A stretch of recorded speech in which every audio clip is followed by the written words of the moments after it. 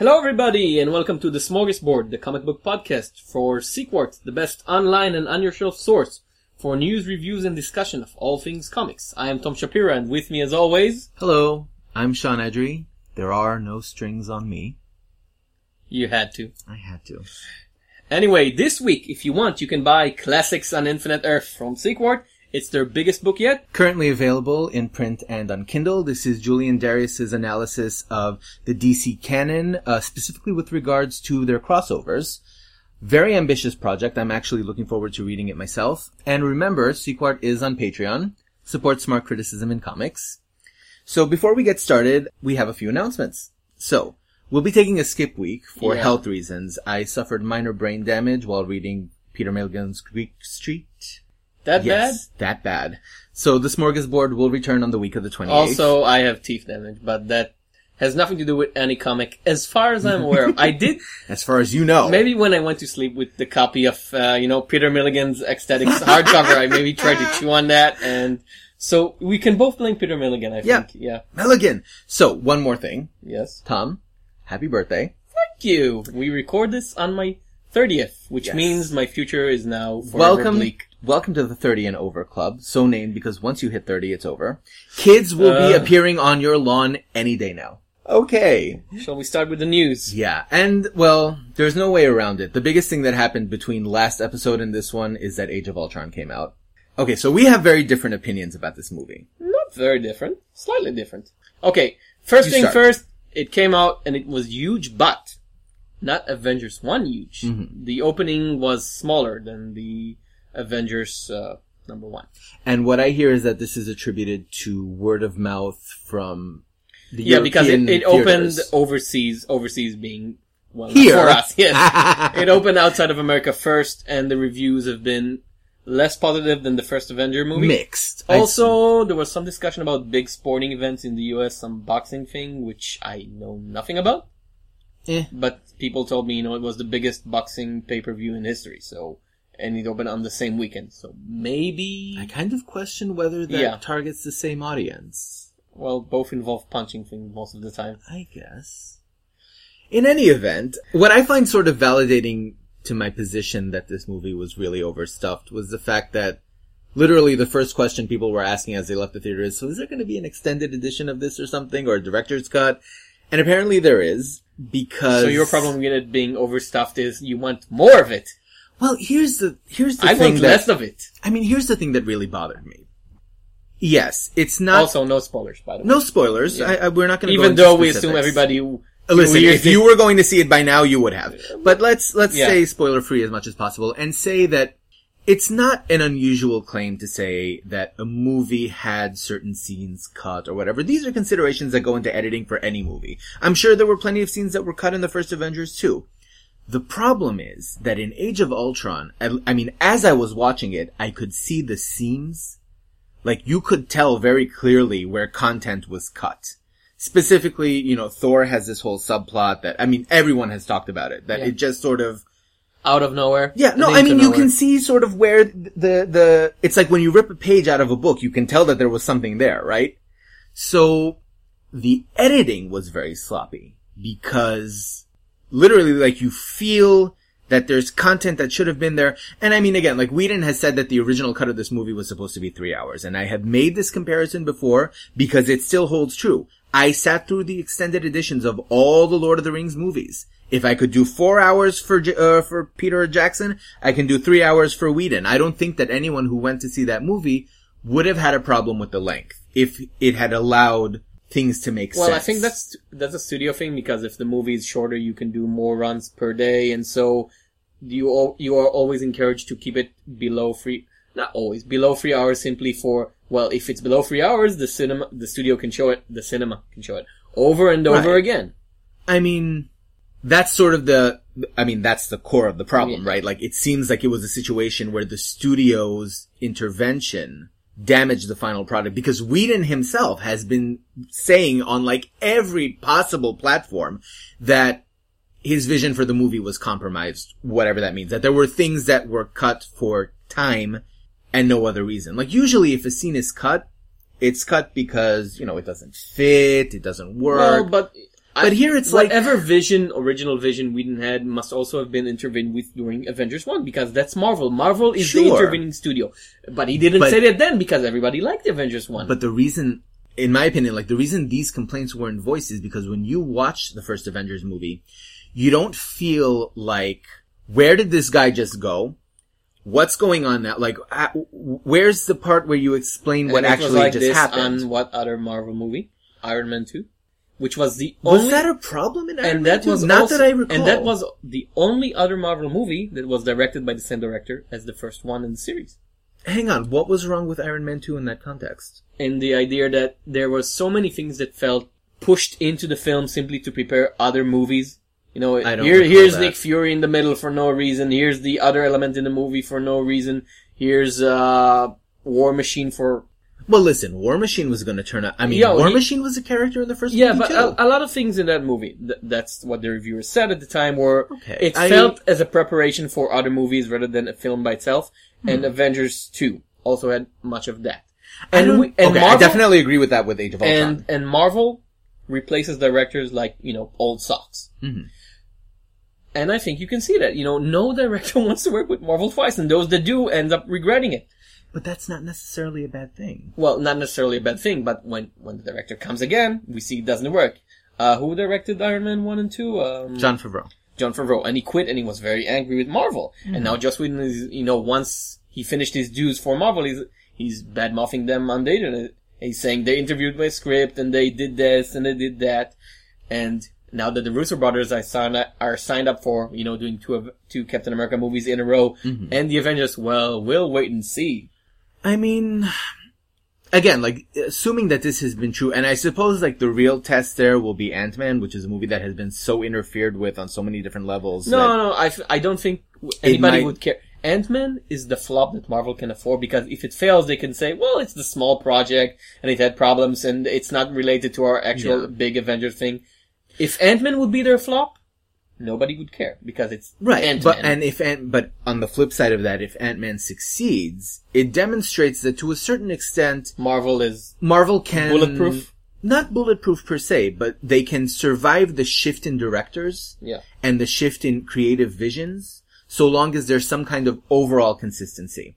And I think really, like, this is an example of how, there have been directors that came in to later Marvel movies and succeeded. Shane Black did really well, I thought, with Iron Man 3. Yeah.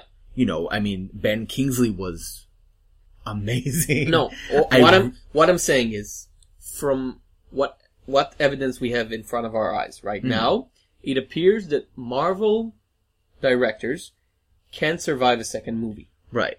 Either they do one movie and quit, or they do two movies and the second movie is not as good as the first, and well, we only have two. That's what we have from what evidence we have in front of our eyes. It's not a rule, it's not a law. I guess the thing that comforts me, I came out of this movie feeling disappointed because, and I wasn't expecting very much, so I couldn't. I was, and I wanted basic example. I would have liked more for Scarlet Witch. I like Wanda Maximoff as a character. I feel like more could have been done with her and Pietro. There were certain things that I felt could have been done better, but I think the upside to this turnover is, so I leave Age of Ultron and I'm disappointed, but I'm like, okay, Whedon's gone. He's done. So maybe the next one will be better, right? Like there's no sense. It's not like, for example, with the DC films where that you're in for a decade of Zack Snyder, whether you like it or not. We don't know anything. If Superman v Batman fails, you won't see him again. Superman wasn't a critical success, and it wasn't a super mega hit, but it was enough of a financial success. Exactly. It made hundreds and millions of dollars. But as far as DC fans know, going forward, the universe is going to be informed by his decisions. Certainly, for example, with Batman and Wonder Woman. Well, speaking of DC, we got the first full crew picks from Suicide Squad. From David Ayer's Suicide Squad. See, that could have been done worse, I thought. I was looking at it and it's like, not as bad as I thought. I like David Ayer. David Ayer did End of Watch, and he did Fury. Mm-hmm. Now, David Ayer is, I think, very good on down and dirty, R-rated, hardcore action movies. Okay. This is a DC brand. This is PG-13, I believe. That makes me wary. But because it's also the Suicide Squad. Well, see, yeah, but what can you do with a PG-13? Because That's a good question. I don't believe his style, when it works, could be translated into a PG-13 movie. I believe it could be translated to the Suicide Squad as a concept, because, Right. crooks killing people in heavy bunches. Have you seen Fury? No, I haven't. That's a massively violent World War II movie, Okay. It's like the whole movie is Saving Private Ryan with tanks. That explains why I haven't seen it, but okay. So, it could work. I'm not sure it would work, but it does so many things oddly that I'm willing to give it the benefit of the doubt simply for the curiosity's sake. Like, Right. choosing this director, this cast of all, Will Smith. Of all people, Will Smith. That makes me so curious. I mean, listen, there's an interesting cast here. Yeah. You have like really esoteric DC characters Yeah. being thrown here. You have Katana, you have the Enchantress, you have, This these are could- characters who are associated This with the could Suicide be Squad. their Guardians. It could be. I I was think- really skeptical about Margot Robbie, but from what we've seen so far, she seems to have Harley Quinn down. Well, the modern version of Harley Quinn, which I like less than the classic Yeah. 90s version. I mean, listen, I'm always going to post that clip from the animated series of Harley singing on the piano, say that we're sweethearts again. That's like classic Harley. But I mean, if that's what we have to work with, like the modern version, I guess she's doing as good a job as can be expected. I'm less enthusiastic did you see that photo of Jared Leto as the Joker with the tattoos? Yeah. Well, they sort of had to do something different from Heath Ledger, because if they tried for similar view, everybody would cry rip off, and it's better that they cry. Would they? Yes. Because this is still nominally the same DCU, right? No, not from The Dark Knight. Isn't it? No. The Dark Knight is not involved. See, because I was under the impression that Man of Steel is meant to exist in the Nolan verse, No. No? No. No way, no how. So this is a reboot, what you're Yes, telling. yes. Again. What? Again, what? This is Batman's third, Yes. first, Yeah. Wow. Now I have even less desire to see Superman. No. Because look. I mean, And say look- what you will about The Dark Knight Rises. And with the Joker, in general, when we had Jack Nicholson, everybody said he's perfect. And then he was. And then we had Heath Ledger, and everybody said originally, well, you can't beat Jack, and you don't even try Pretty Boy. And then he did his version, everybody's, well, now he's the best one. And now we have Jared Leto, and everybody's, well, that's terrible. It doesn't look at anything at all like the original Joker. I'm giving it a chance. I mean, I guess my objection there was just the idea that, yes, Heath Ledger's Joker was very different and very surprising, but in a sense, he wasn't that far off. He had a different sense of theatricality, and he certainly wasn't Jack Nicholson's Joker. Like, not on any, or Mark Hamill's Joker, for that matter. Or Cesar Romero's Joker. Right, very different, and yet there was still something, visually at least, that worked. Like, Jared Leto's version had the tattoo damaged on his forehead, which seemed like a really weird, it's sort of on the nose, Yes. Like, the Joker of all people. The I Joker don't know. has never been a subtle character. Yeah, but it seems like, We don't know. I mean, listen, in terms of actor, I was absolutely, I'm still convinced that he's going to do a great job, because Jared Leto is exactly the right kind of character actor who could do the Joker properly. 20 years ago, I would say Nicolas Cage. Too meta. Too on the No, nose. 20 years He ago. li- even now. Mostly because I've seen Raising Arizona just yesterday again, so I'm like, Try Face Off. Oh, yes, yes. That's the one that'll get you like, oh, okay, so yeah, he could have done the Joker. But, either depressed Nicolas Cage or funny Nicolas Cage or angry Nicolas Cage. or both. They're all the Joker. Yeah, it's true. I mean, but let's be thankful for small favors. DC's other movie-related announcement is that they have a new commercial initiative. Yes, they have been including DVDs and CDs with their comics. With certain hardcovers. Yes. It's an interesting initiative. Yeah, so you buy, the Batman hardcover of collection, whatever, and you get the Batman Arkham Knight DVD. Right. The animated movie. Now, they bumped up the prices accordingly. Yeah, but not a lot. It's like, $20 hardcover is now $24 hardcover? I think 27. Oh. But even then, Yeah. you're getting a movie for $7, so... And assuming it's a movie you want. That was the unclear, like, I couldn't tell from the press release, do they tell you what the movie is Yes, before yes, you yes, buy it? yes, Okay. yes, obviously. 'Cause that would be awkward if you're like, I just bought Batman and Robin? Why do I have Schumacher? I mean, No. I don't know. I just bought this Superman hardcover. Why do I have Aquaman Throne of Atlantis? You could do worse than Throne of Atlantis. Could you? Not by much, but you could. Yeah, Batman and Son. Son of No, Batman. no. No, Batman and Son is a good comic. Son of Batman is a horrible movie. Thank God Bruce Timm is coming back. I mean, I'm ready. These direct to DVD Movies? movies by DC have been on a downhill slope for a long time. They started okay-ish. I really liked the Wonder Woman pilot movie. I really enjoyed the Tales from the Green Lantern Corps thing that they did, mostly because they Oh yeah, that was amazing. mostly because they just directly adapted Alan Moore stories. Mogo doesn't Yeah, socialize. Oh, two that Alan was Moore stories. Amazing. What was the other one? The one with the 5 inversions. Oh, I hated that. They completely rewrote the story. Well, yeah, the end of it was based on Oh the my Jeff Jones God. rewrite, but the original Eh. occurrences was based on Alan Moore. It was a story. great, like, anthology movie. I always wondered why that one didn't succeed more, because it really did. I mean, the main criticism that they always had with Green Lantern was like, Hal Jordan, and there's so much more. It didn't succeed. Wonder Woman didn't succeed. It was their lowest selling film, and because of that, they didn't commission any other Wonder Woman movies. Right. They only did Batman, Superman, Superman, Batman, Justice League, Batman, Superman, Superman, Batman, Justice League. Aquaman. Yes. The natural choice Gotta break the, well, I mean, look, the Flashpoint movie, for example. was terrible. Is it fair to say that it was less terrible than the event, though? Yes, but it's still terrible. Yeah. It's based on a bad idea. Exactly. You Like when couldn't- you're you couldn't working do with- much with that. Yeah.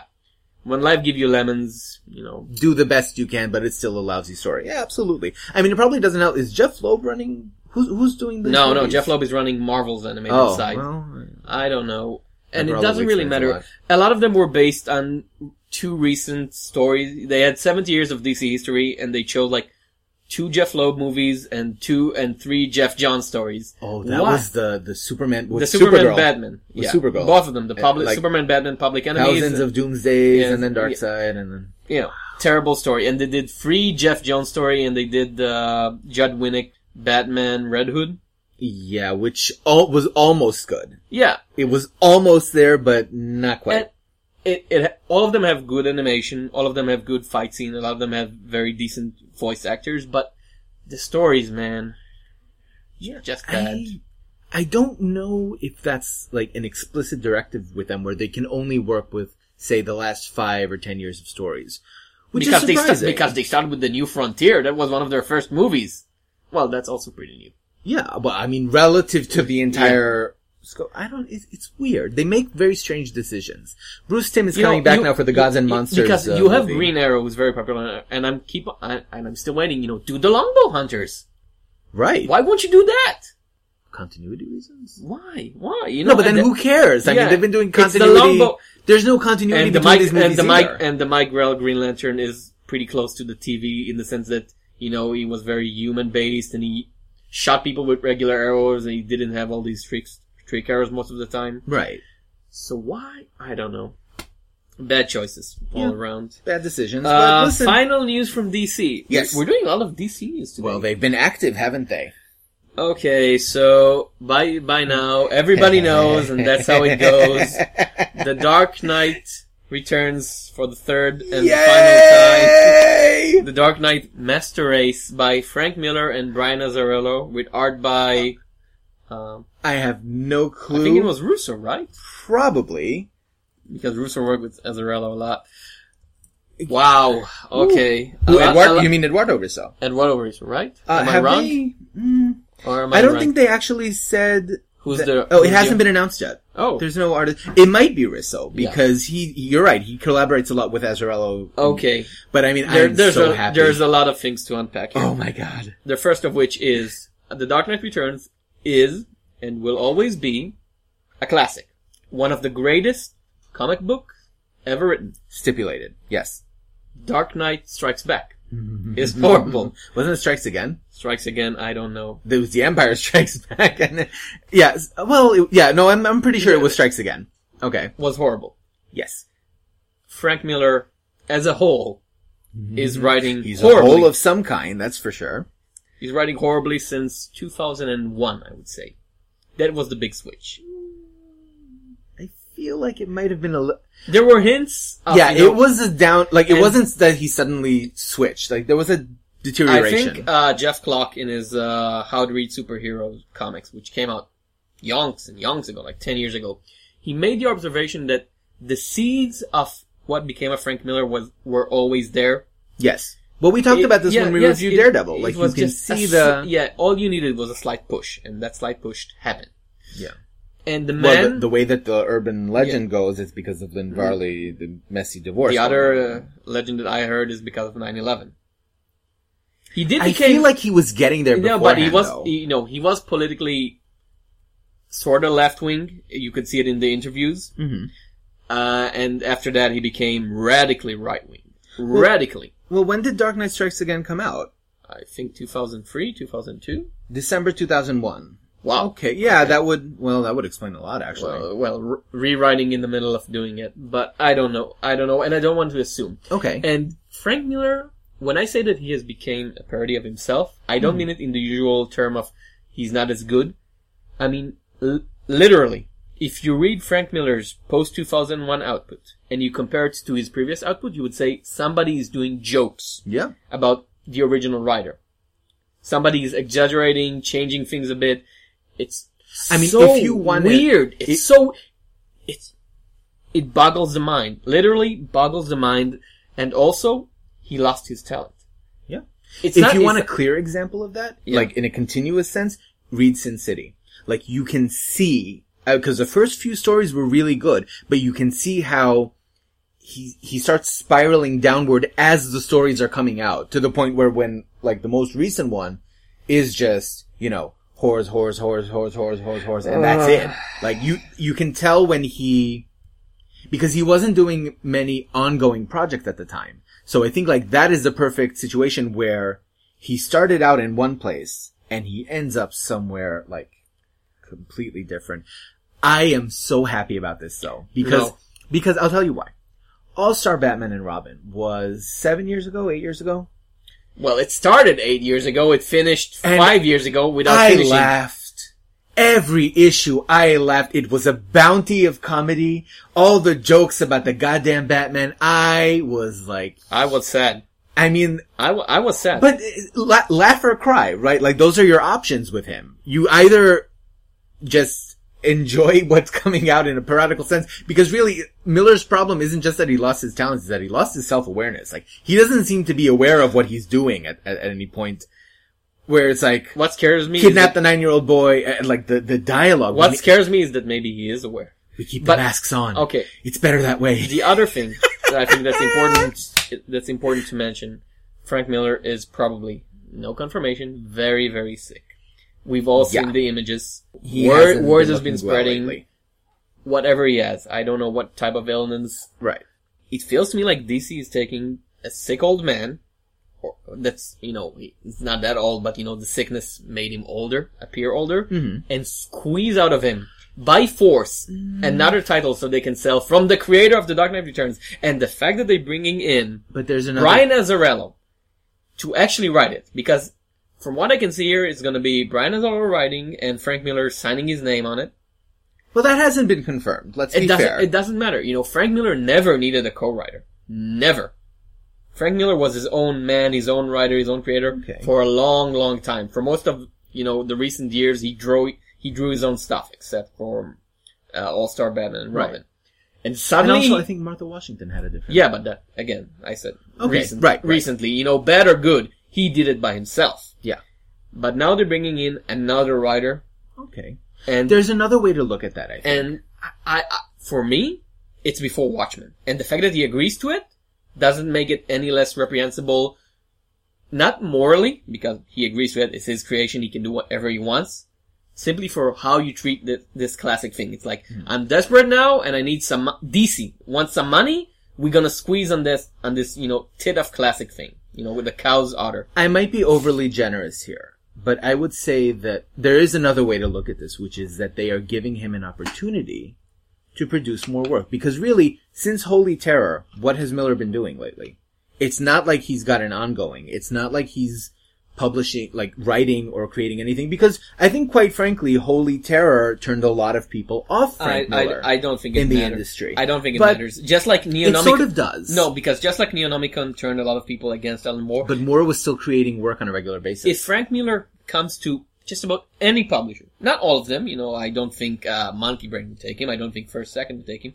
If Frank Miller goes to Marvel, goes to DC, goes to Image, goes to Dark Horse, and tells them, I want to write something, they would jump. I don't think so. I think because, why do I not think so? Because Frank Miller, like you said, has become so well known for his politics and for the degradation in his work that I don't think a lot of writers would be, a lot of companies, for example, Disney associating with Frank Miller? Disney doesn't care what Marvel does.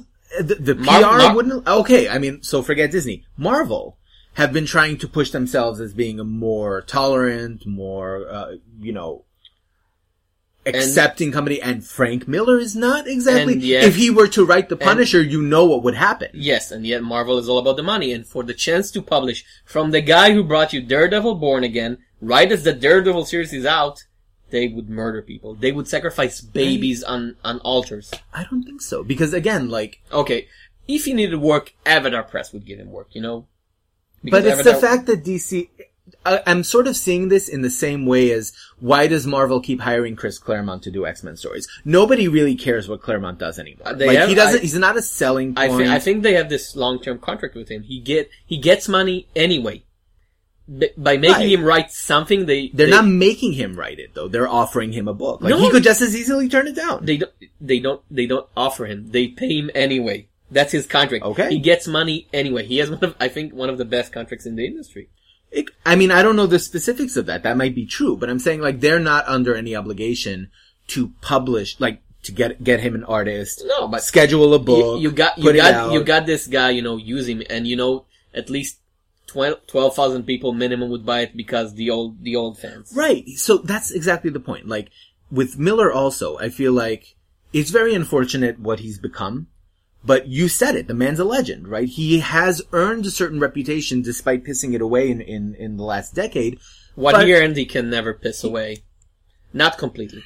It doesn't. Not completely, but, I do think that, for example, it's a lot harder to sell people on The Dark Knight Returns if they've read All-Star Batman first. Well, yeah. Then you go to them and you're like, but this is or Year One, for example, that this is the epitome of writing Batman. And it's like, yeah, but it's also by the guy who, kidnaps a 9-year-old and, yeah.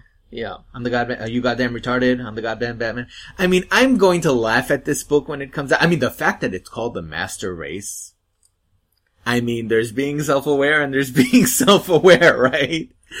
Speaking of... Azzarello, that's... I don't know. They never said that he would be writing the book. They said that he is working with Miller. I don't know what Miller's capacity is here. It might in fact be that DC put him on this book specifically to be so Frank, you know how you have Catwoman running around with her boobs out the entire issue? Maybe we can not do that? If you want to bring someone to rein in Miller, you don't bring Azzarello. I think even Azzarello, has...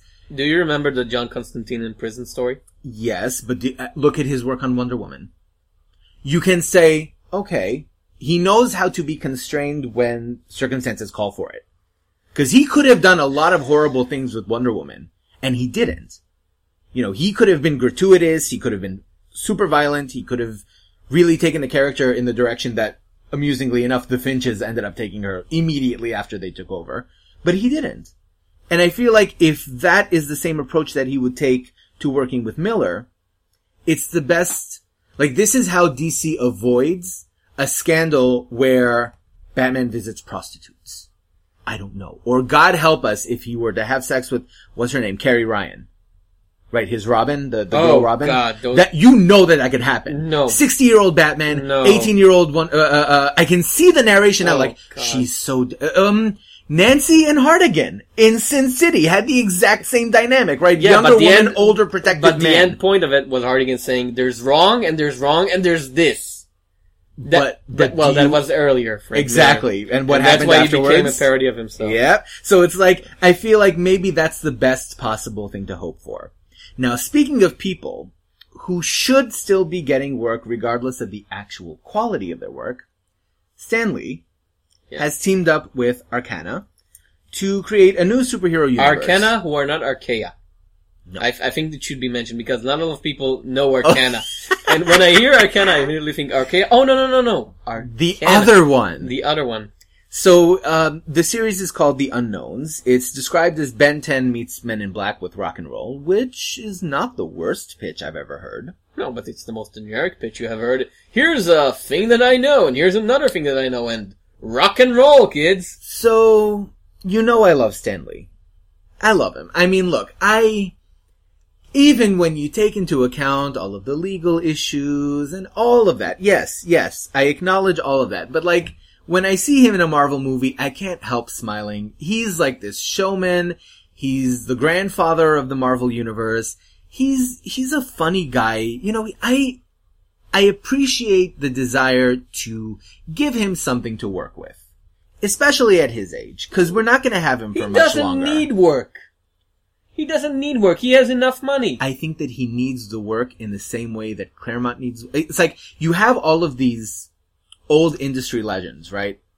Yes, they have the money, they have the contracts. I'm sure that all of that is true. Most of them don't have the money and contracts. Speaking as a writer, he's one of the few. Right, but speaking as a writer, it's like, I know that sometimes you want to write, you know? And Stan Lee has tried this tactic. I mean, it didn't work with him with Stripperella. It didn't work with that superhero reality show that they did. Soldier Zero. He's tried it so many times and it always fails, and I always feel bad when it happens. It was this anime, right? American Robot, something like that. Something like that. It didn't, it Hero didn't Robo, work. Robo Hero. But again, like, I feel like he is someone who should have work. I'm not saying put him on like the Marvel flagship title and let him dictate the direction of the universe. We could be doing worse, but we'll get to that. Well, Bendis is leaving the X-Men, so... Oh, we will get to that. But I feel like, again, like, he is someone who, insofar as the industry is concerned, should always have something to work with. I mean, at the end of the day, we as readers choose what to read, right? The fact that he's writing a new book doesn't obligate us to read it, just as the fact that Miller's putting out, this third sequel. We're not obligated to pick it up, but he should we're have not it. obligated. In this case, I have this feeling that the people who would buy it are people who don't actually know Stan Lee. They know the reputation, but they don't know the writer Stan Lee, a man who, let's be generous, hasn't written a single good comic for the last 30 years, and that's me being generous. 30 years is the 1980s. I think that's what did he wrote since then? Ravage 2099? Is that him? I think it was. Okay. He wrote one of the 2099 titles. Stan Lee's problem from a writing perspective. Oh. Just imagine Stan Lee creating the DC universe. Remember that? That was pretty all bad. of these great artists. But what do all of these projects have in common? These were all situations in which Stan Lee was trying to adapt himself to what was going on at the time. He's not with the zeitgeist, right? Stan Lee is not someone who can write a modern style story. That's just not going to happen. Which is why I think, like, if he's going to do anything, he might as well go and work on his own projects. Because that would really be the best place. Because you don't want to see Stan Lee writing the X-Men now. See, the only good thing that I remember him writing recently... he's doing the Spider-Man newspaper strips, and they're pretty good. I don't care. I couldn't care less. I mean, again, like, I could care less, I guess. I'm not gonna read it, but I'm saying, like, let the man work. It doesn't hurt anybody for him to have his project. And Miller might actually do some damage if he's writing Batman. And for someone who should take a rest from his work, we start with the reviews? Yes. Okay, well, we didn't want to talk about it, but we had to. This is all Phil Hester's fault, is what happened, because Mythic #1 failed to come out on time. Yes, and so our backup #1 for review was, Secret Wars #1 from Marvel Comics by Jonathan Hickman and Esad Ribic. Yeah. Now, the latest thing from Hickman we reviewed here was The Dying and the Dead #1. I promise that I will not go into a screaming rage again. Which made Sean very, very angry. Hulk angry. Oh yeah.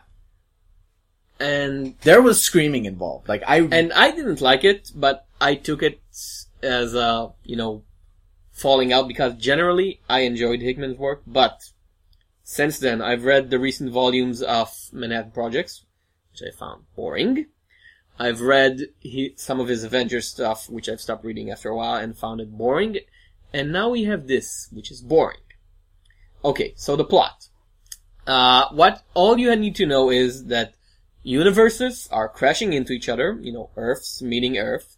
And in this case, the Ultimate Earth and the standard 616 Earth are crashing into another. Because we were all very concerned about the fate of Ultimate Earth. Yes. We're deeply concerned. And there's some lying about them being the last two, so I assume during the Avengers run a lot of Earths were destroyed, whatever. And they have to fight it out. The Ultimate Universe is a lot more militant, and they're basically, this is our last chance to survive, let's launch all our, ships at them and try to destroy them. And in the background we have Thanos and the Ultimate Reed Richards, who became a villain in the Ultimate Fantastic Four run, and they scheming to take advantage of the situation to their nefarious ends. So if that's the plot, which is basically two universes fight out, why so many words? Why so much exposition? I described it to you in 100 words. There's 100 words on every single page here, minimum. 100 words sometimes per panel, to explain and re-explain and introduce and expound and explore and exparage and explore. I don't have any words to describe the amounts of words that we have here. And, worst of it all, you have Assad Ribic. You're bringing the great Assad Ribic, and it's a bad Action Comics. It's not even exciting. So many mid-shots, when you show, the face of the character and half of the body, and that's it. The worst example.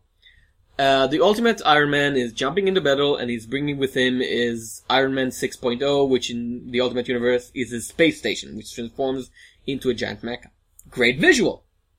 Potentially, but they show this thing in the air alongside the Helicarriers, so that means you have no sense of scale. Is it big? Is it bigger? And then you have the Avengers, the regular Avengers saying, well, we have to destroy it. And then, 2 panels later, somebody says, we blew it up. You blew it up? Show it! God damn it! I'm not angry, Where's the kaboom? There was supposed to be an earth-shattering kaboom. What? That's the worst kind of storytelling there is, because it's not storytelling, it's just telling. I'm so disappointed in you, Jonathan Hickman. What I can't happened? say I was disappointed because I saw it coming. I mean, okay. It's boring. Did this issue not remind you, like, panel for panel, of Crisis on Infinite Earths #1? The white light, the wave of destruction coming in. You assume I survived Crisis on Infinite Earths. People flying around. I mean, it's 1985 again. That's You know what this what it is. reminded me of? Multiversity #1. Not as good. Not as good as Multiversity #1. All the heroes from alternate universe meeting up, and there's this slugfest and some huge cosmic destroyer of all things. But you didn't like Multiversity. But No. can we both agree that Multiversity was better? Than this? Yes, that it at least presented its action in an exciting manner, that you could see stuff going on, that when 2 superhero teams fought out, you could see them fighting out. You can Now that you mention it, okay, so this is my personal preference coming into play here, and it may not be this way for everyone. Mm. The problem that I have, now that you mention, like, you're bringing it up, and I think you're absolutely right, the comparison to Multiversity, I had the same basic problem with both of these issues, which is, we as readers, I don't think, or the majority of us, don't care about the world, capital T, capital W, right? The image of these 2 planets colliding. Yeah. Our interest is with the characters. So I'm reading this issue, right? Secret Wars #1. Stuff is exploding on every other panel. And I'm going to spoil now because it's relevant. So, Black Widow dies, right? Like, characters just drop left and right. Rocket dies. Rocket Raccoon dies. Nobody reacts. I think he just got shot. I don't think he died. I don't know. How can you tell? I mean, but Yeah. that's exactly the thing. Like, there's no moment in which any of this goes beyond spectacle. It's like, look at these things exploding. Popular characters are dying. but you don't even stop for 2 seconds to acknowledge the death of the character because there's something else exploding. There's so many things that could have been a cool moment, but they're in You such a can't have rush. that here. Yeah, they're in such a rush to do everything, to prepare everything for the next stage, for the next issue, for the big crossover event is part of this big crossover event, that nothing It's interesting. It's not even the pace. It's the scale at which they are attempting to operate. Because when you were talking about like universal calamities and planets exploding and and millions and billions of people dying, it doesn't mean anything. It's a number. It's a statistic. There's no emotional weight to seeing these characters die. First of all, because we know they're going to come back. Because even this issue cannot dispel what we already know for a fact, which is that they are all coming back, whether it's for Battle World, whether it's for something afterwards. Nobody here is going to die permanently. Can you explain to me the fastball scene with the Hulk? Because Colossus throws him away at the enemy flying fortress, which is fine. He hits the fortress, and then he's right back next to Colossus. Did he jump back? Because if he did, why didn't he stay to finish on the job? Because they're saying later, well, we still have a lot to go to destroy that thing. Universes are collapsing and you're worried about physics? Because that's storytelling. But or if he meant to have, bounced back, it doesn't show it because he keeps on going in a straight arc. Did he fly so fast that he went all around the world and landed next to, Colossus again? But I mean, how can you care about any of that in the first I place? care, because that's basic storytelling. But if you were interested in doing basic storytelling, you would not tell a story which reduces every single character you're working with to either one panel or a death scene that nobody reacts to. No, I think it can work. How? This isn't, I mean, if and you know read, what? for example, Non-multiversity. Older Grant Morrison. No, go for Crisis on Infinite Earths. The first issue has, all of these different worlds dying, right? Like, there's this white wave of light, and Ultraman from the Crime Syndicate dies, and all of these things happen. And, like the typical George Perez panel with, 300 superheroes. Okay, so what? But it can work. UZX Avengers Justice League made it work, sorta. And, my favorite example of that thing, the final arc of Grant Morrison's Justice League. The World War III end of the world right. with, the giant planet-eating beast, which is the side of the sun, coming to eat Earth, and all of humanity joining in a giant world war, and the host of angels descending from heaven to save us. And he made it work. That was the end. Yeah. That was the end of the run. Okay. This event is starting from a position of... I see what you're saying. Apocalypse now. And it's like, okay, but you're not building up towards any of it. And I mean, I guess that this is a problem that a lot of event comics have when they try to go macro. Like, why should I care that the Ultimate Earth is going to die? I mean, those are the stakes that are presented in this issue. But even in the beginning of this issue, there's a cast list page, right? Yep. 3/4 of that page are dominated by the Marvel Universe. There's one row at the bottom for the Ultimate characters. Because those are really the only ones that, if anyone is left to care at all, that's what they care about. So it's well, what are you exactly hoping to achieve in terms of our concern? We know that Battle World is coming, because Marvel promotional material spoiled it even before Secret Wars came in. So we know that that's happening. We know that you said it and you were absolutely skeptical. I'm not sure what's going to happen, but you said you are convinced that Battle World is not going to be the status quo moving forward. No. That at some point they will return to a Marvel universe. A Marvel universe of some kind. The Earth outside your window. Right. As it always has been. Earth 616.1. Yes. Whatever. So, I don't know. I mean, that might be the case simply because the status quo tends to reassert itself more often than not. But in the context of this issue, I can't even say that I was disappointed because I knew going into it that, first of all, if you want emotional moments, you're not going to go to Hickman anyway. That is not his wheelbarrow. That is not something that he can offer you.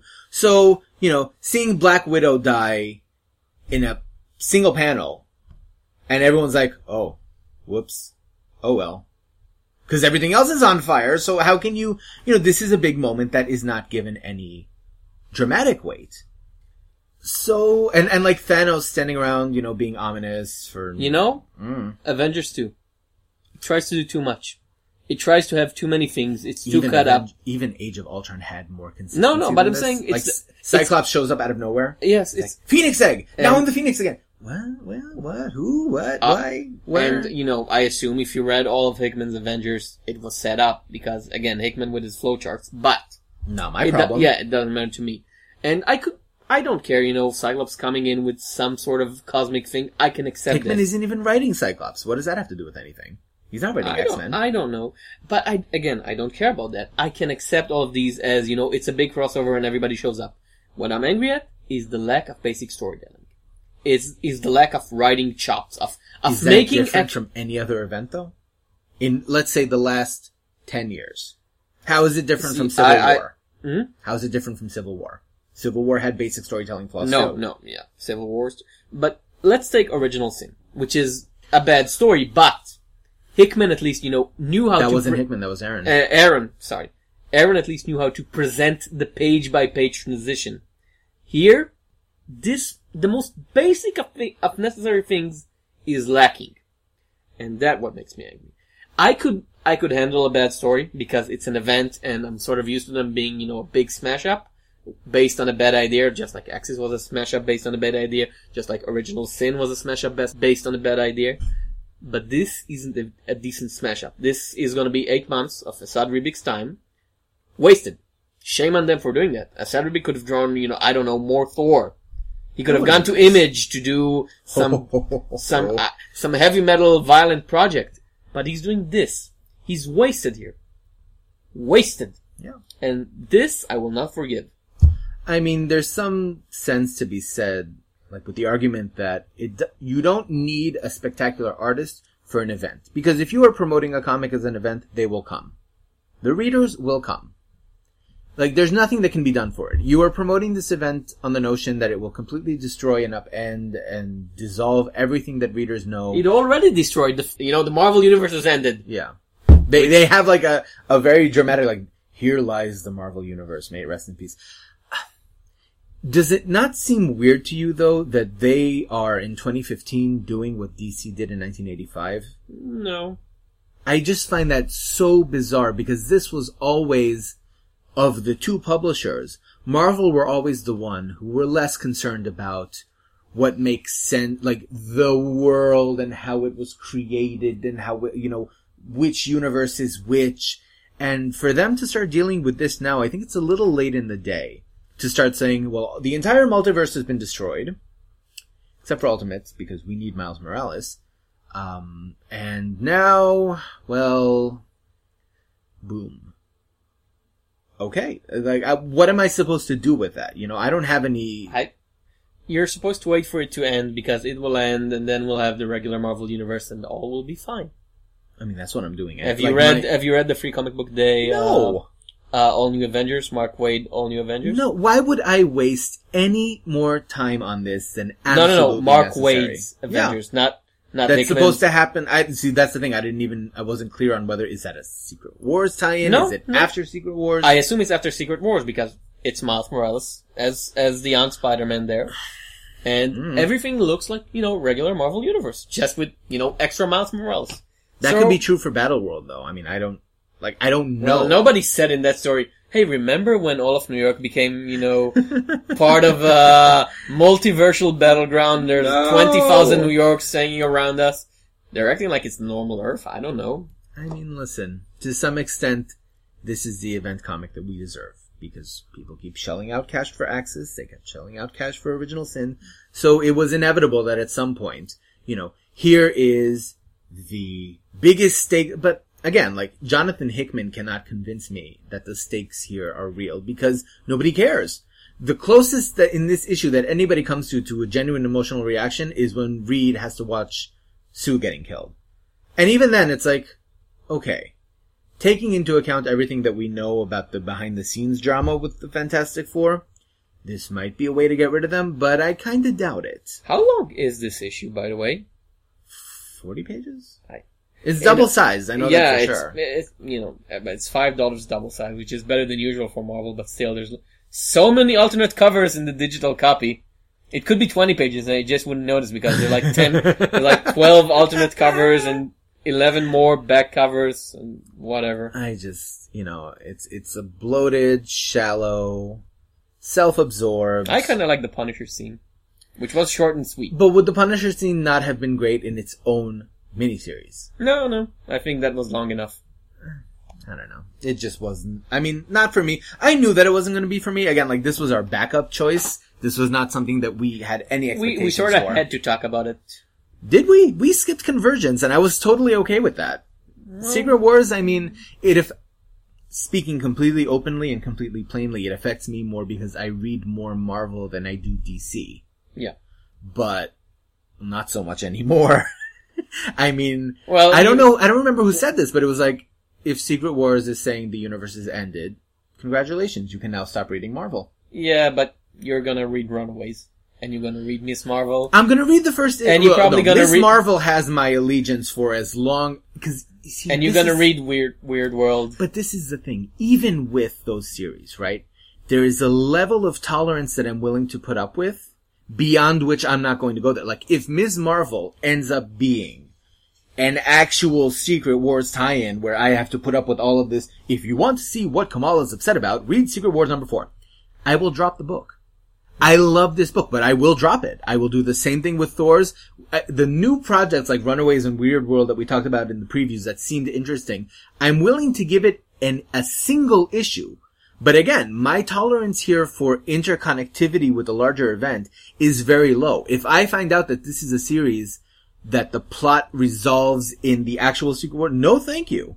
I have no compunction about dropping these books anymore because it's exactly the sort of thing that offends me. You know, like, I have been enjoying Loki, right? Yes. Loki, Agent of Asgard. That was that will always be the comparison I go to for, look at how you have completely derailed this book by forcing me to acknowledge series that I do not want to accept. I had no interest in Original Sin. I had no interest in Axis. So for me to read Agent of Asgard and enjoy it, up to the point where, like, well, we are now going to spend the next 6 issues in a crossover, I dropped that book. And I was sorry about it, but, like, I am not going to play the tie-in game. Okay, so I have a final question for you before we move on to the next review. Yes. Is it better than Secret Wars 2? That is not a very high bar to jump. Yes, it is. Ha ha! I mean, listen. Nobody's learning no galactic entities are learning how to use the bathroom. Yes. So, well, yeah. Yes. You think that's what Thanos was doing at Reed Richards' house? It's like, so you're plumbing. Can it take antimatter? I don't even want to go there. Shall we move on please move on. Higher ground. Well, not that higher, but higher. To some extent. So, Pisces number 1. Our traditional image number 1 for this episode. Had to be image number 1. Curtis J. Wiebe, Johnny Christmas, Image Comics. Let's acknowledge first and foremost that we were going to read this book no matter what on the strength of Wiebe's work on Red Queens.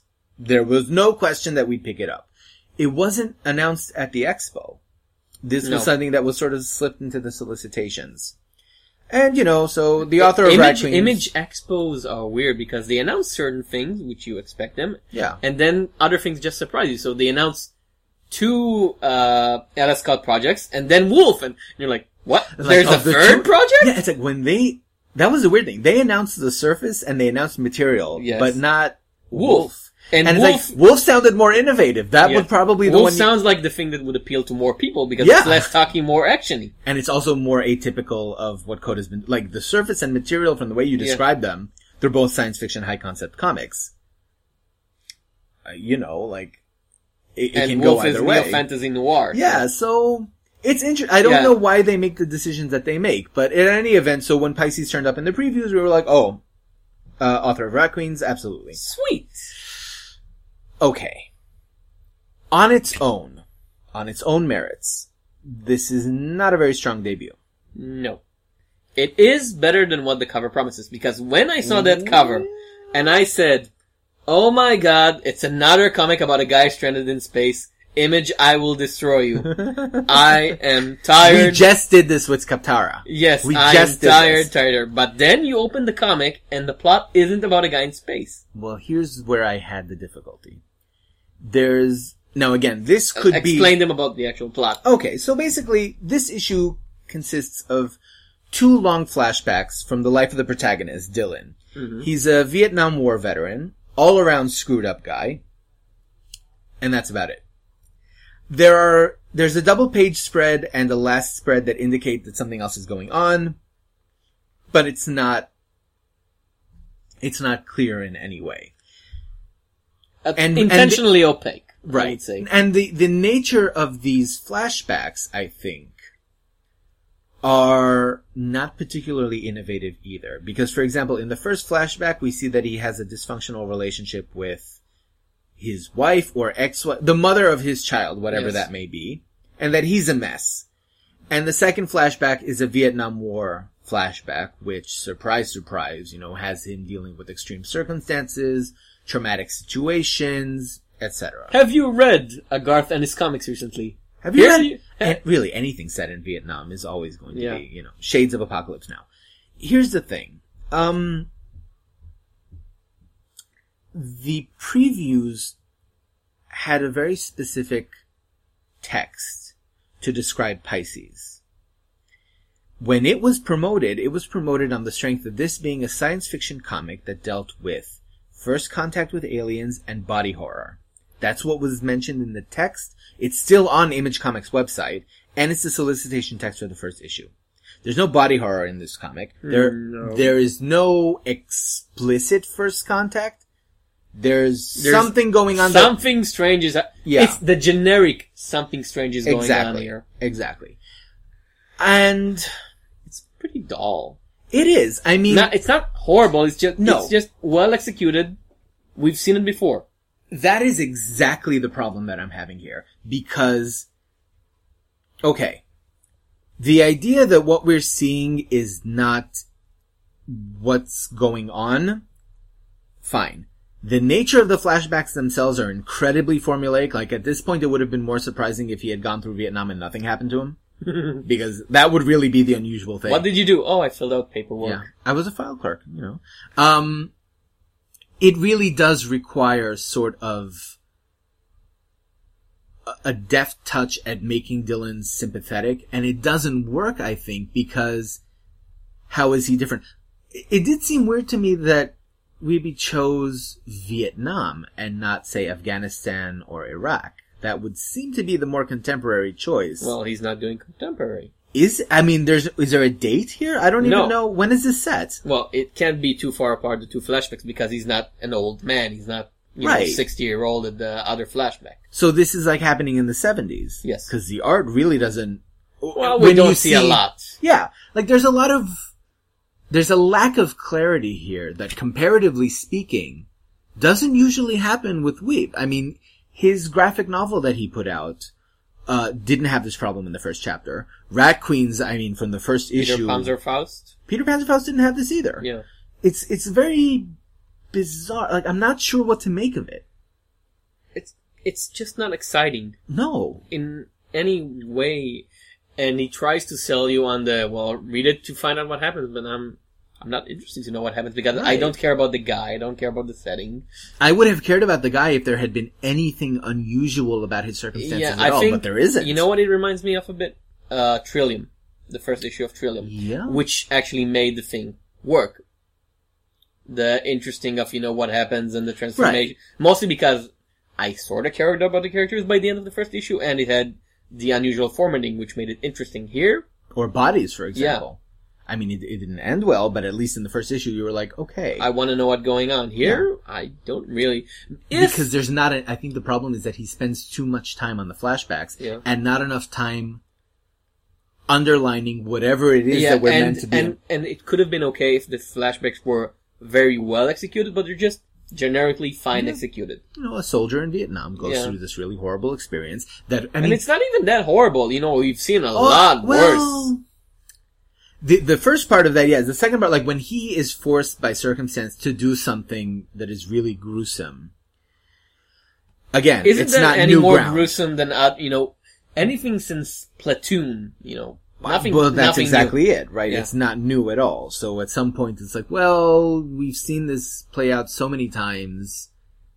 Even I'm he's kind not of very surprised. phased about it. He's like, well, I've just did something horrible. Command, get me out of here, please. Right. Well, you assume that what happens to him afterwards is sort of a consequence of that. You know, post-traumatic stress disorder and all that. That's fine. I get it. But the fact that there is a mystery here that we're supposed to be intrigued about, he doesn't spend enough time going back to that. Like, there's a 2-page spread where you see something happening, and the last page is also indicative of, you know, here's what's really going on, but it's not enough. Because if the next issue is, you know, all of the first issue was an illusion or a dream, then you just wasted our time. Yeah. You just wasted our time. I mean, and the way that this could have worked is if the flashbacks had been a little... properly framed? Well, either properly framed or unique enough that we got a sense of his character beyond the stereotype that he's playing. Because right now, all I'm getting is shell-shocked Vietnam War veteran, and I've seen that before. And what I would have liked, I think, is if the weirdness was kept to a minimum, if instead of ending it with a giant, ooh, everything is wrong, it had little touches of, you know, something in the flashbacks. Yeah, in the actual flashbacks. Something unusual is going on, you know, I don't know, something in the background would have been askew, he talks to somebody and suddenly, I don't know, words come out garbled, you know, something subtle, and instead it's just regular, surprise! Exactly. Like, there's no... Maybe you were the zombie all along. And then John was a zombie. Yes. Yeah, I think you nailed it. That is exactly what I'm missing. This issue is so dominated by the flashbacks. If there's something else going on here that we're supposed to be aware of, it would have been nice to see that in the actual flashbacks. There's a scene where he's looking at this monkey who has a grapefruit. He has a monkey on his back, or near his back. I mean, listen, I'm not Jung. I can't parse that. I don't know what that means, but... The question is, do you care what it means? And I don't. So my answer to that would be that I'm not coming back for another issue. Yeah, if the trade comes out and I hear good reviews about it, even then, maybe. Well, no, I will come back and read the entire arc because I feel like this reads more like a first issue that was cut in half. Like, the last page here should have been the middle of the book. And we've seen this with Image more than once, right? A situation where they are writing a comic and sort of the arbitrary page count requires that they stop at this point. But this is exactly the point where you need to keep going. It's like Wayward, right? When you get to the point and you're like... Yeah, but Wayward didn't end well, you know, as I read the whole first arc and it was like... Right, okay. It never improved. It wasn't bad, it was okay. It was generic teen fighting supernatural stuff. Exactly. Better than Goners. I mean, I'm giving Weeby... the benefit of the doubt? Yes, exactly so. Rat Queens buys you a lot of credit. It does. And, well, listen, Rat Queens buys you a lot of credit. Peter Panzerfaust has its problems, but I cannot say that is a poorly written book. Right? Like, that also buys him some leeway. It's not poorly written. It's not poorly written. It's generically unimaginative is what it is. And that's not what I expected. What I'm afraid is we have another John Lyman case, which John Lyman did Chew, which for my mind is one of the best comics ongoing right now, and when it ends, possibly for me one of the greatest series in general. Okay. And everything else that he done wasn't awful, but it wasn't, you know, nothing was even close to being as good. You know, he did the Godzilla miniseries, which was okay-ish. He followed up Greg Rucka on Cyclops, which was... Yeah, he did Detective Comics for like 1 year and nobody cared about it. He did an Alien graphic novel and nobody cared about it. Who was it? The author of To Kill a Mockingbird? Harper Lee? Yeah. She originally said, some people have only one good book in them. Right. Well, we'll saying it now in 2015 when her second book. But for how many years? How many years before her second book? 50? Something like that, yeah. 60 years? Takes a long time to recharge those batteries. Some people have one great comic in them. And that's it. I'm not sure, but I'm saying we expect so much because, you know, he found his one proper project. He found his one great thing, and everything after that is bound to be a little... And it's not like, it's not that Rat Queens was sort of a one-hit wonder, because I read the second arc, and it's as No. Like, there's been no decline. One-hit wonder in comic is not the same thing as one-hit wonder in... Like, there's a one-arc wonder. Yeah, not one arc. It's one series wonder. It's... The one thing that fit you best. It's like the actor in the superhero movie who found the one character that worked for him. I think what happened, I mean, I'm drawing sort of connections here between different works that Weeby has produced recently.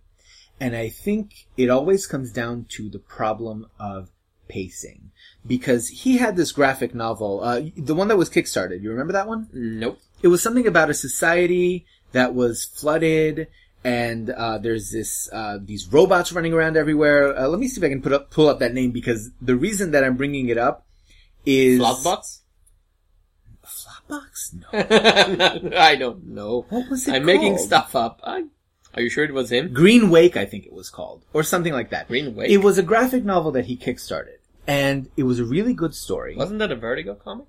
No. It was, I'm pretty sure it was, Maybe I'm confused with the Green Woman. hang on. No, the Green Woman I definitely remember. What was the name of that damn book? No, Never it mind. was Green Wake. It was Okay. Green Wake. Okay. So this was this post-apocalyptic graphic novel that he kickstarted.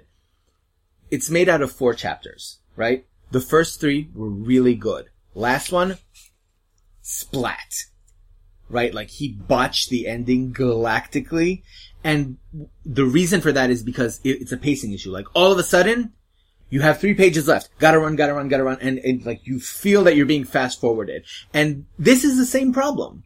Where's the body horror? It's like, at the very end, you're, well, you know, something's going on. Maybe you'll come back for more. Maybe not. So, that might be his big weakness. And for some reason, he has avoided that trap with Rat Queens, possibly because of the delays and all the drama with the artist. Yeah. That might have played a part in how Well, he... You know, Rat Queens was very much an artist book. I haven't read the second arc yet. I don't know how it looks like, how it works. Oh, it looks amazing. Stefan Sejic. Yeah. But, Wonderful work. but does he carry it? Because, see, maybe it's an artist But thing. but the writing plays a very big part in that too, Okay. because I think like the appeal of Rat Queens insofar as, you know, you're reading it from the very first issue, I love these characters. You know, I wanted to see more with Braga, I wanted to see more with, you know, the way that they interact, with Betty and Hannah and all of that from the very first issue. Here I feel like I should have wanted to know more about Dylan before we got to the point where he's in this strange situation, and now what comes next. So not a success. I'll come back when the arc is completed and give it another fair try, but issue to issue, no. Okay, our final issue number 1 Yes. for this episode is Arcadia from Boom Studios. We're always happy to try out something from Boom. Always. Written by Alex Heckendell Mm-hmm. and drawn by Eric Scott Pfeiffer. Pfeiffer. Sorry. Michel! Okay, Now, so I loved this issue. I liked it in theory. The execution was a bit for me, but I'll tell you why once you explain. No, you explain it. Okay. So, straight off the top, the high concept here is brilliant. What happens is you have the sort of typical end of the world virus scenario. In order to escape extinction, almost 7 billion people had their minds uploaded to a virtual environment called Arcadia. So, and Arcadia is maintained by all of these computers. And the few thousands of people who were immune to the virus or who had Millions. survived. They're saying millions. Is it millions? Yes. It could be. Yeah. They are responsible for maintaining the computers that store the minds of all of these, you know, their families, their loved ones, everyone. And there's a growing tension between the resources that these computers are drawing on a lot of resources and, you know, the people who are left behind who are pretty much living in a crappy situation.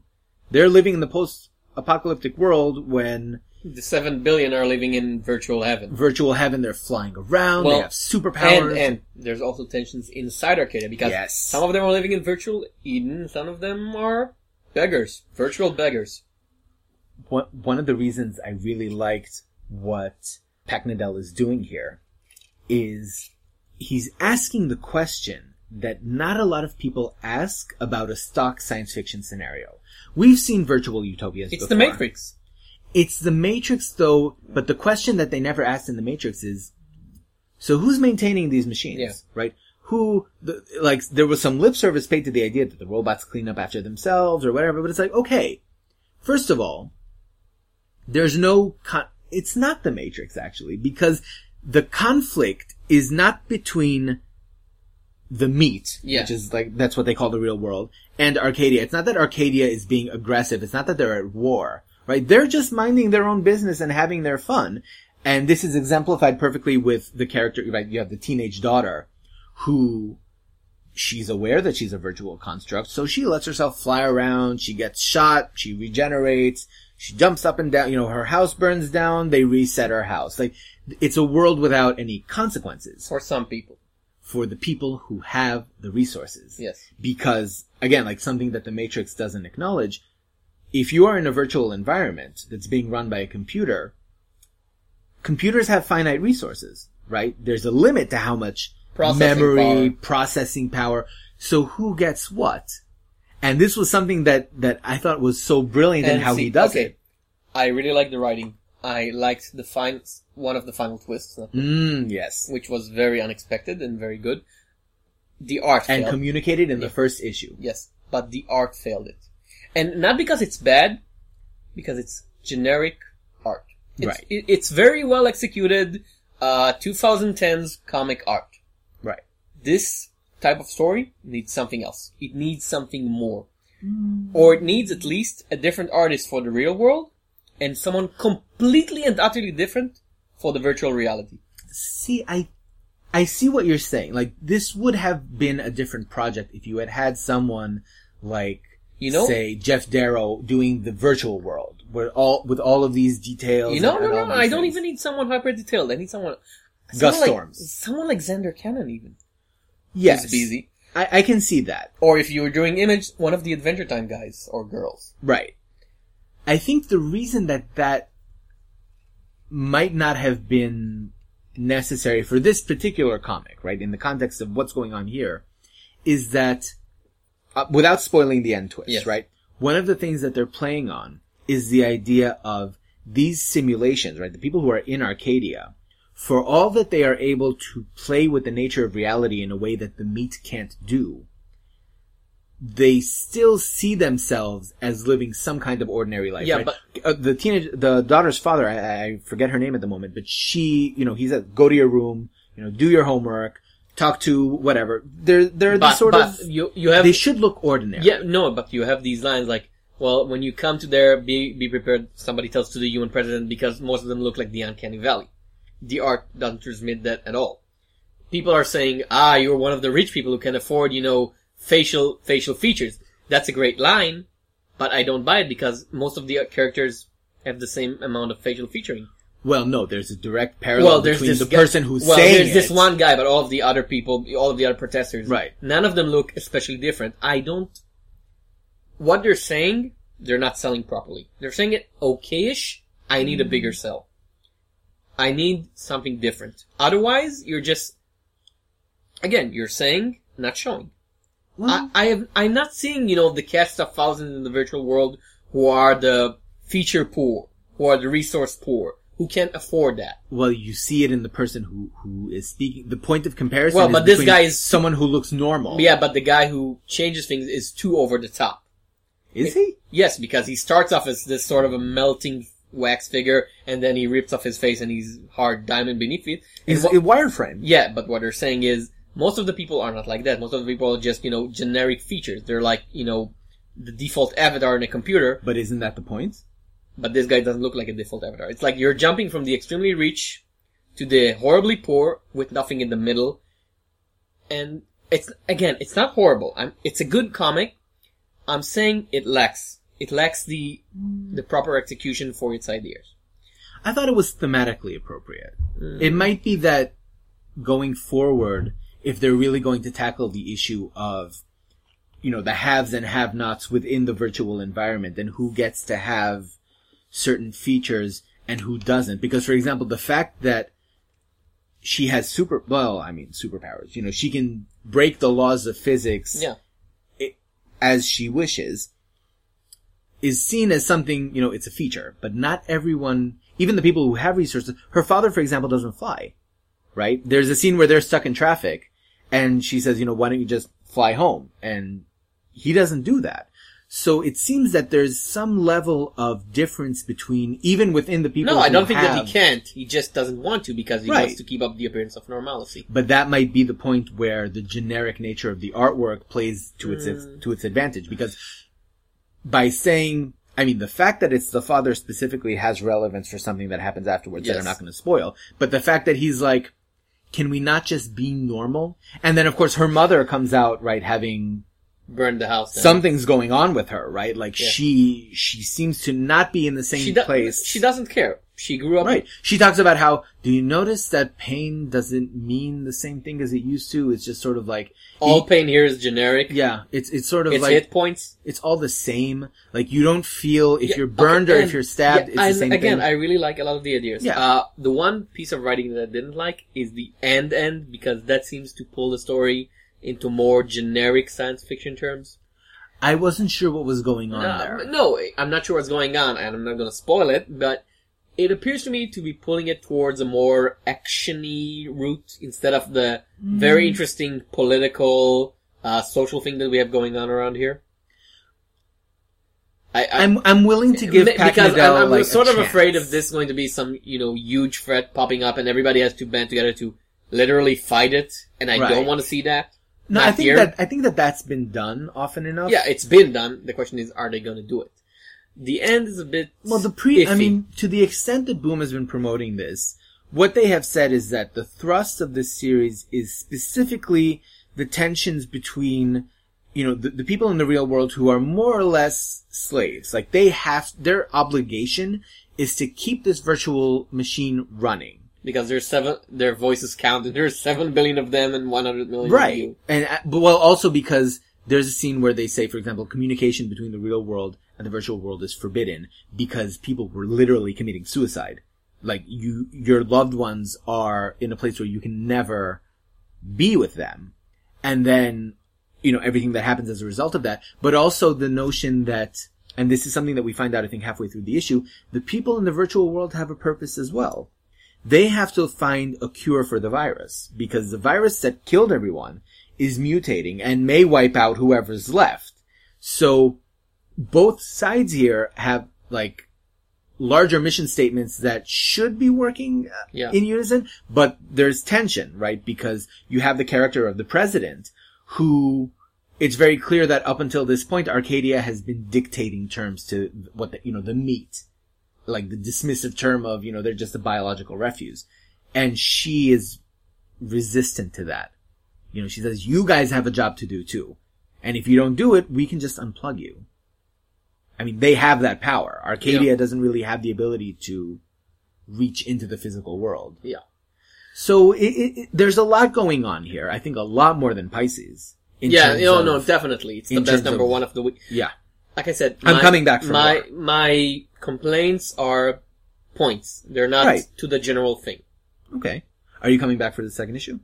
I think it's the sort of thing where I'm going to wait for the trade and that's it. Okay. It's, again, not bad, but I'm not curious enough to follow it month to month, and I think it's the sort of thing where you need to read the whole of it in one go, because it's so very tightly written that if I forget a plot point month to month, I'll be lost.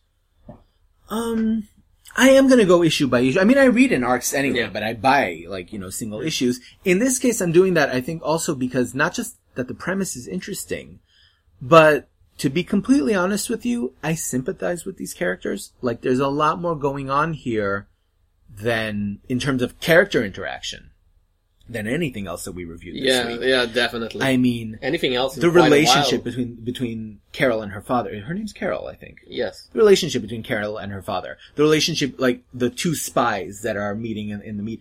The fact that the first thing that happens to the president when she enters Arcadia is that she sees her father, who died 5 years ago.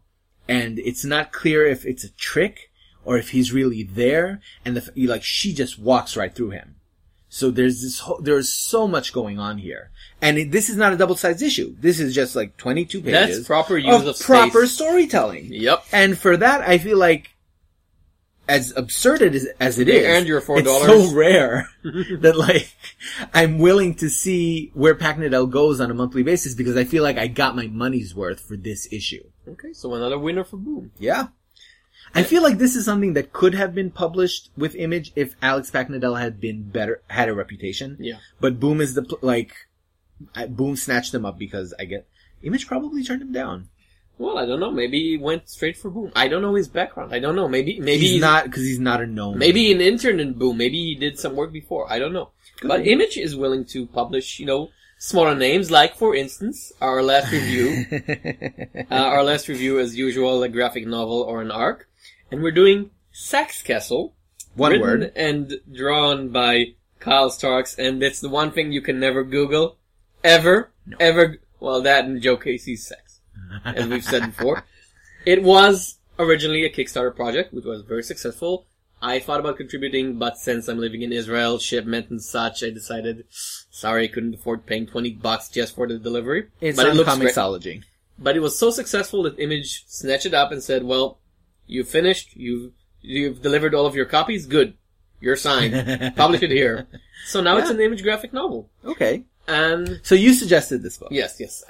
Okay, the plot. Shane Saxcastle is one of the deadliest assassins on Earth. He used to kill people for money. Now he's out of prison after a long, long stay, and he just wants to, rest a bit. He wants to grow flowers in a garden. Yeah, he wants to stop killing. Yes. So he goes to one of these generic all-American small towns, and he gets a job as a florist in a flower shop. But because of reasons, he gets tangled in with the local mafia boss, who goes over the top and attempts to kill Shane. As one does. Yes, and that brings up Shane's past, his involvement with the League of Assassins. Okay, so that's the plot. That's a very generic plot. That's an intentionally very generic plot, because Sax Castle is the comics equivalent of Hot Fuzz. It's a joke. Interesting. It's a comedy about action movies and a proper action movie by itself. It's the rare parody that is as good as the original thing it parodies, and a very good stand-up at the same time. Okay. I've said my first piece. Respond, please. I don't know. So there's a quote in this book that I think encapsulates it perfectly. A dog is a dog, even if it wears sunglasses. That is, there's so many great quotes here. That's the one you choose? There are great ones. No, but the reason that I bring that up is because this is happening during a meeting with, an old sensei and Shane Saxcastle. And it's so typical that it's funny. Like, he's saying Chinese fortune cookie. He's saying. It's funny, but it's also surprisingly touching because when I finish this book, I find myself actually caring towards the end about what happens to the characters. Okay. I was actually, the whole plot is about Shane's struggle with, his past. And people keep on saying, well, you used to kill people, you're always going to kill people, you cannot escape this violence. He has this great line where, oh my god, I've become a murder Ouroboros. I don't think that's how Ouroboros works. It's funny. Yes. I laughed at quite a few, scenes. Shane's secret weapon in particular was its reveal and its history. Very, very funny. I think the difference for me between something like this and something like Sabretooth Swordsman is that in this case I get the joke. The humor is very, very deliberately targeting 80s action movies. Yes. Like, the members of the League of Assassins are Arnold Schwarzenegger, Sylvester Stallone. Sorry, Dutch Matrix. Well, the art isn't fooling anybody. And of course, the damn twins. The damn twins, right. So, which leads to the greatest moment of 2015. I can tell you now, nothing better will come than the moment where Shane Saxcastle is fighting the damn twins, and he rips one of their arms, one of them, and he's saying, the best thing about a twin, always have a spare. That's such a Schwarzenegger line, and he's such a great deadpan delivery. The sticking point for me, I think, is that I disagree with you in the sense that there's more here than the joke. Because, yes, there's Starks is trying to play on the tragic angle that, Saxcastle really wants to avoid avoid the cycle of violence and get out of this whole thing with killing and everything. But he's such a cartoonish character, right? Like when he first meets Joe and her son, he's like, "Hey, kid, shut up. There are only 2 situations in which a man should cry. 1 is if his mother dies. 2 is if a bear messes up your junk or something." And it's like, or when he meets his old, ex-girlfriend. Frenemy, yes. And has sex with her, walking across the entire town, like from one end of the town to the other, while she has her legs wrapped around him, and they're just like walking and having sex simultaneously, and the panels are showing like, different backgrounds, and they're just going and going and going and going. So it's like, it's funny. Yes. But there's not, like, how am I supposed to take seriously the idea that he is tortured by his past or whatever? Because I don't think it's about being tortured by your past. I think it's like he wants to change his life, yes, but he can't. And I would feel more sympathetic towards that if he wasn't also like so over the. I mean, he is over the top in the best possible ways. I think, is he Kurt Russell, by the way? I assume it's Kurt Russell. Like, Snake Plissken, right? Because he wears an eye patch and he has a blonde mullet. That's just naturally the first place that I go. So, it was just like... And he has the sort of, the Kurt Russell attitude for action heroes, which is, fuck the world. Yeah. Absolutely. I think why I can take it, again, that's the difference between us, why I can take the end, the final note of it sort of seriously, not completely seriously, because it's funny all the way to the end, it ends with a, "Where they are now" page, and everything is a gag. The big bully free of the thugs have an ice cream to get, with a polar bear. Yes. Sure. They now own an ice cream truck and an ice cream parlor. Why not? But Stark's art sells it. The moment where he ends up killing the final bad guy, and he has another flashback to his dream with the flowers. Mm-hmm. And at first he's smiling like, "Yay, I finished killing everybody, now I can have flowers again." And then he sees the flowers keeps on growing all around him, and the moment he realizes, okay, yeah, this great thing that I supposedly did, it's the same shit that got me into this trouble in the first place. I actually felt for this guy. Caricature as he is, I felt for him. Just the right amount. And again, like Hot Fuzz, because in Hot Fuzz, Nicholas Angel, is not a super caricature, but he's a broad idea of, he's the most firm police officer ever. He's the police robot. Right, but the emotional anchor in Hot Fuzz isn't Nicholas, it's his partner. He's the one that you sympathize with because he's trying to be better. Well, I preferred Nicholas. Another thing, why I'm saying Hot Fuzz, not just because it's a comedy. No. There are parallels here, like it's playing with a genre. Not just it. Hot Fuzz is so great, not simply because it plays with the genre, but because it sets up the joke so well you don't even notice. There's so many things here that are like, passing moments where you're like, okay, that's a cool thing, and then they come back pages later. The first fight, he one of the guys threatens him with a gun and just throws it at the window and like, "You can't have that gun, you can't play with it." And you think, okay, that's it. It was a cool scene. And then he has another fight at the same place, and he kicks the guy and the gun falls from the roof, was it? Yeah. To his hand. He's like, "Oh look, a magic gun." After the guy told him, "You used to be a magic in the killing thing," and he's like, "Oh look, now I have a magic gun." Yeah. Or the thing with the underpants. That was that was brilliantly executed. That was so, I mean... He killed 2 people with the underwear of his dead girlfriend.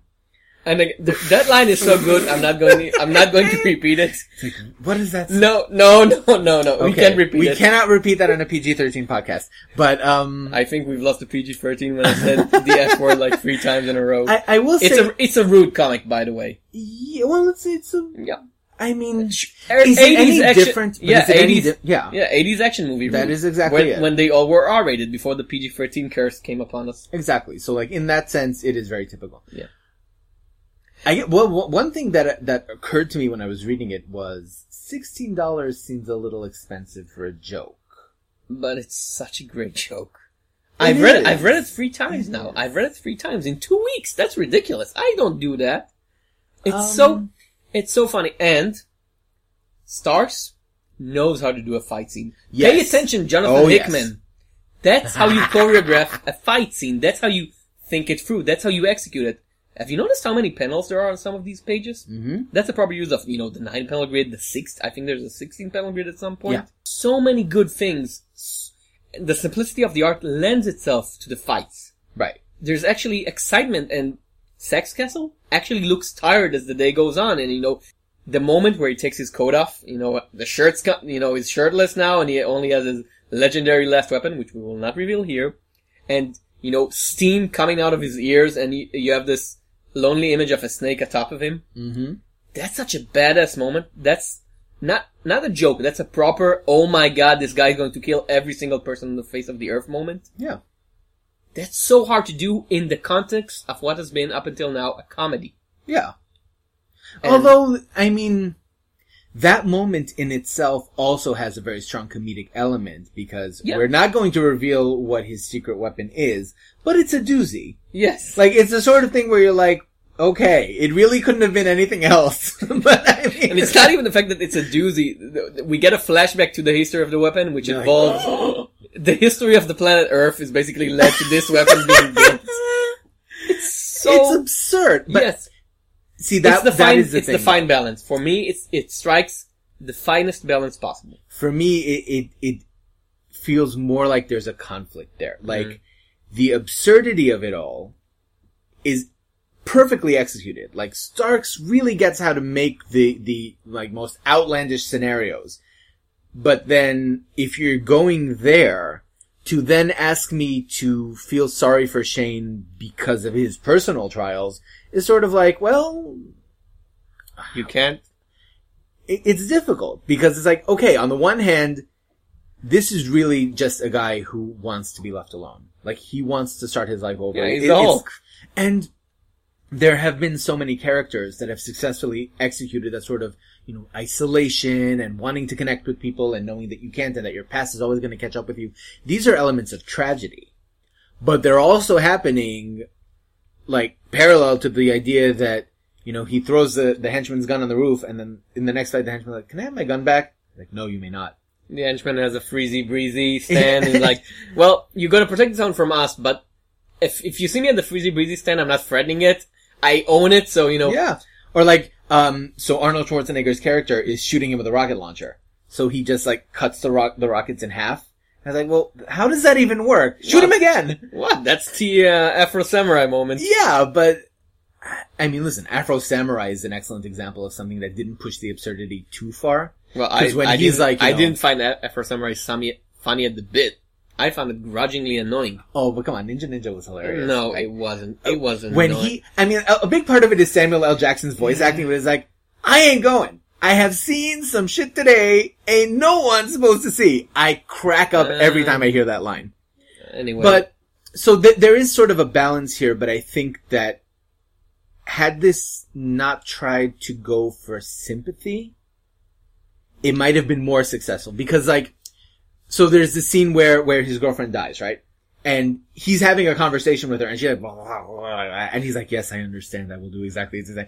And it's played for a joke, but on the other hand, like, she is actually dying. I mean, This is the thing that's happening. So it's sort of like, are you playing this as, and that's sort of like her death is the catalyst for him, like, embracing what he's about to do to these people. So it's like, okay, are you playing this for drama or are you playing this for, like, the fact that he's having a one-way conversation with her and understands everything that she's saying as she's, like, bleeding from the mouth and doing her dramatic death scene? Like, yes, I will do as you ask. I will do this. I will plant them on the ground and I will plant you face forward with giving them the finger. Yes. I mean, it's a funny exchange, but you can't. Okay, so it's hard to navigate that tangent. I think he does it as well as anyone I think I see the separating line, so I shall ask you a question. Yeah. Are you familiar with the Arnold Schwarzenegger movie, The Last Action Hero? Yes. Are you a fan of that movie? See? You just did the... Yeah. If you asked me that, I would say yes. Emphatically yes. With all of its problems, I adore that movie. And right. This one trots the same ground better. Right. I mean, there's no question here that there's a whole lot of meta commentary going on, right? Like, this is basically every 80s action movie that ever existed thrown into a blender and like... Yeah, but it's not a mocking tribute. It's a loving tribute. No. It is a absolutely, like, pure-hearted tribute. Yes. Like, this is a labor of love. Yes, it's the difference between, Robin Hood Men in Tights, what the Star Wars parody? Spaceballs. Yeah. Spaceballs is very funny, but you have no attachment to anything because it's just a wrecking ball of comedy. It's like, destroy this, destroy that, everything. Hot Fuzz, I don't know. likes this thing, like the thing that it destroys, at the same time that it destroys it. I feel like Mel Brooks's parodies are affectionate in the it's way not, that they're Starks not mean. is. Okay, a bad example because they're not mean spirited. The scary movies. Scary movies is something that absolutely... outside of the fact that they're terrible. Yeah. They start out bad and became worse. But also there's no affection for the source material. They don't understand anything. Mm-hmm. Right. This one does. This one does. knows exactly what it's talking about. Right. I mean, you can tell that for Starks, telling this story I'm sorry. is a gesture of affection, right? It's an homage. You know what? I think I came up with a perfect example. Do tell. Community. It's the action movie thing, episodes of Community. In which the jokes work alongside the actual character development. But, right. See, okay. But Community... If this were an ongoing... No. Then I would... No, because what happens in the Community episodes is that all of the Star Wars parodies and the Western parodies and all of that, they're all based on the assumption that you already know who these characters are. So going into it, it's as much seeing how they change in reaction to the situations. Like when Shirley is playing paintball, she goes aggressive. And she's like the nice Christian mom. But the thing is... and she's like, the Lord is my shepherd. And But we don't need a full season of episodes to introduce us to Shane Sexcastle because he's such a broad setup. Originally, we know him. Right. We don't need to learn to know him. So I think the process works anyway. It does. I feel like I would have preferred if he had chosen like one way or another. Like either make this a parody, but leave enough quote unquote realism for us to genuinely not see him as because you can't escape the fact that Sexcastle himself is a caricature. Yeah. The first thing he said, like when he gets out of jail, he's like, I'm going to rip the president's head off. I'm going to, God damn you. And the president, after giving him the gift, right, his secret weapon, he's like, that man means death for whatever town he's going to. It's so over the top.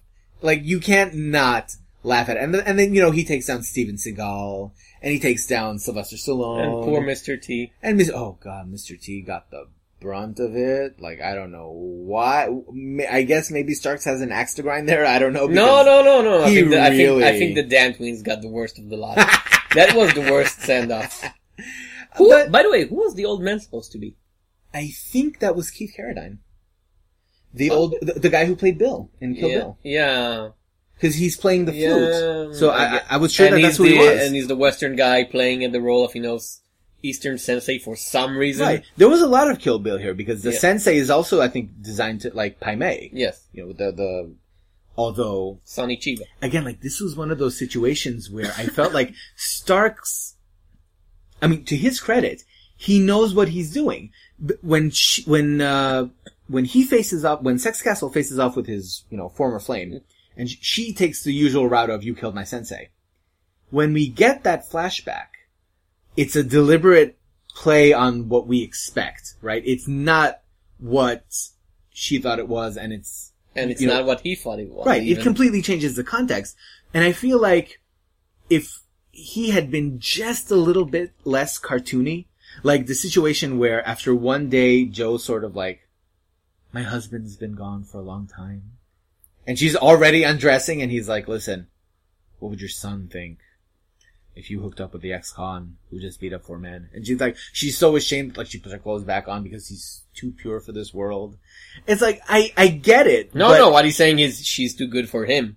Yeah, but isn't that she's a proper woman and he's scum. But isn't that like cartoon? The way that he turned her down? Well, if he was scum, he wouldn't turn her down. Everything he says is a punchline, basically. So I feel like it's very effective as a comedy. It's very effective as an homage to sort of the genre and the time and the things that they say.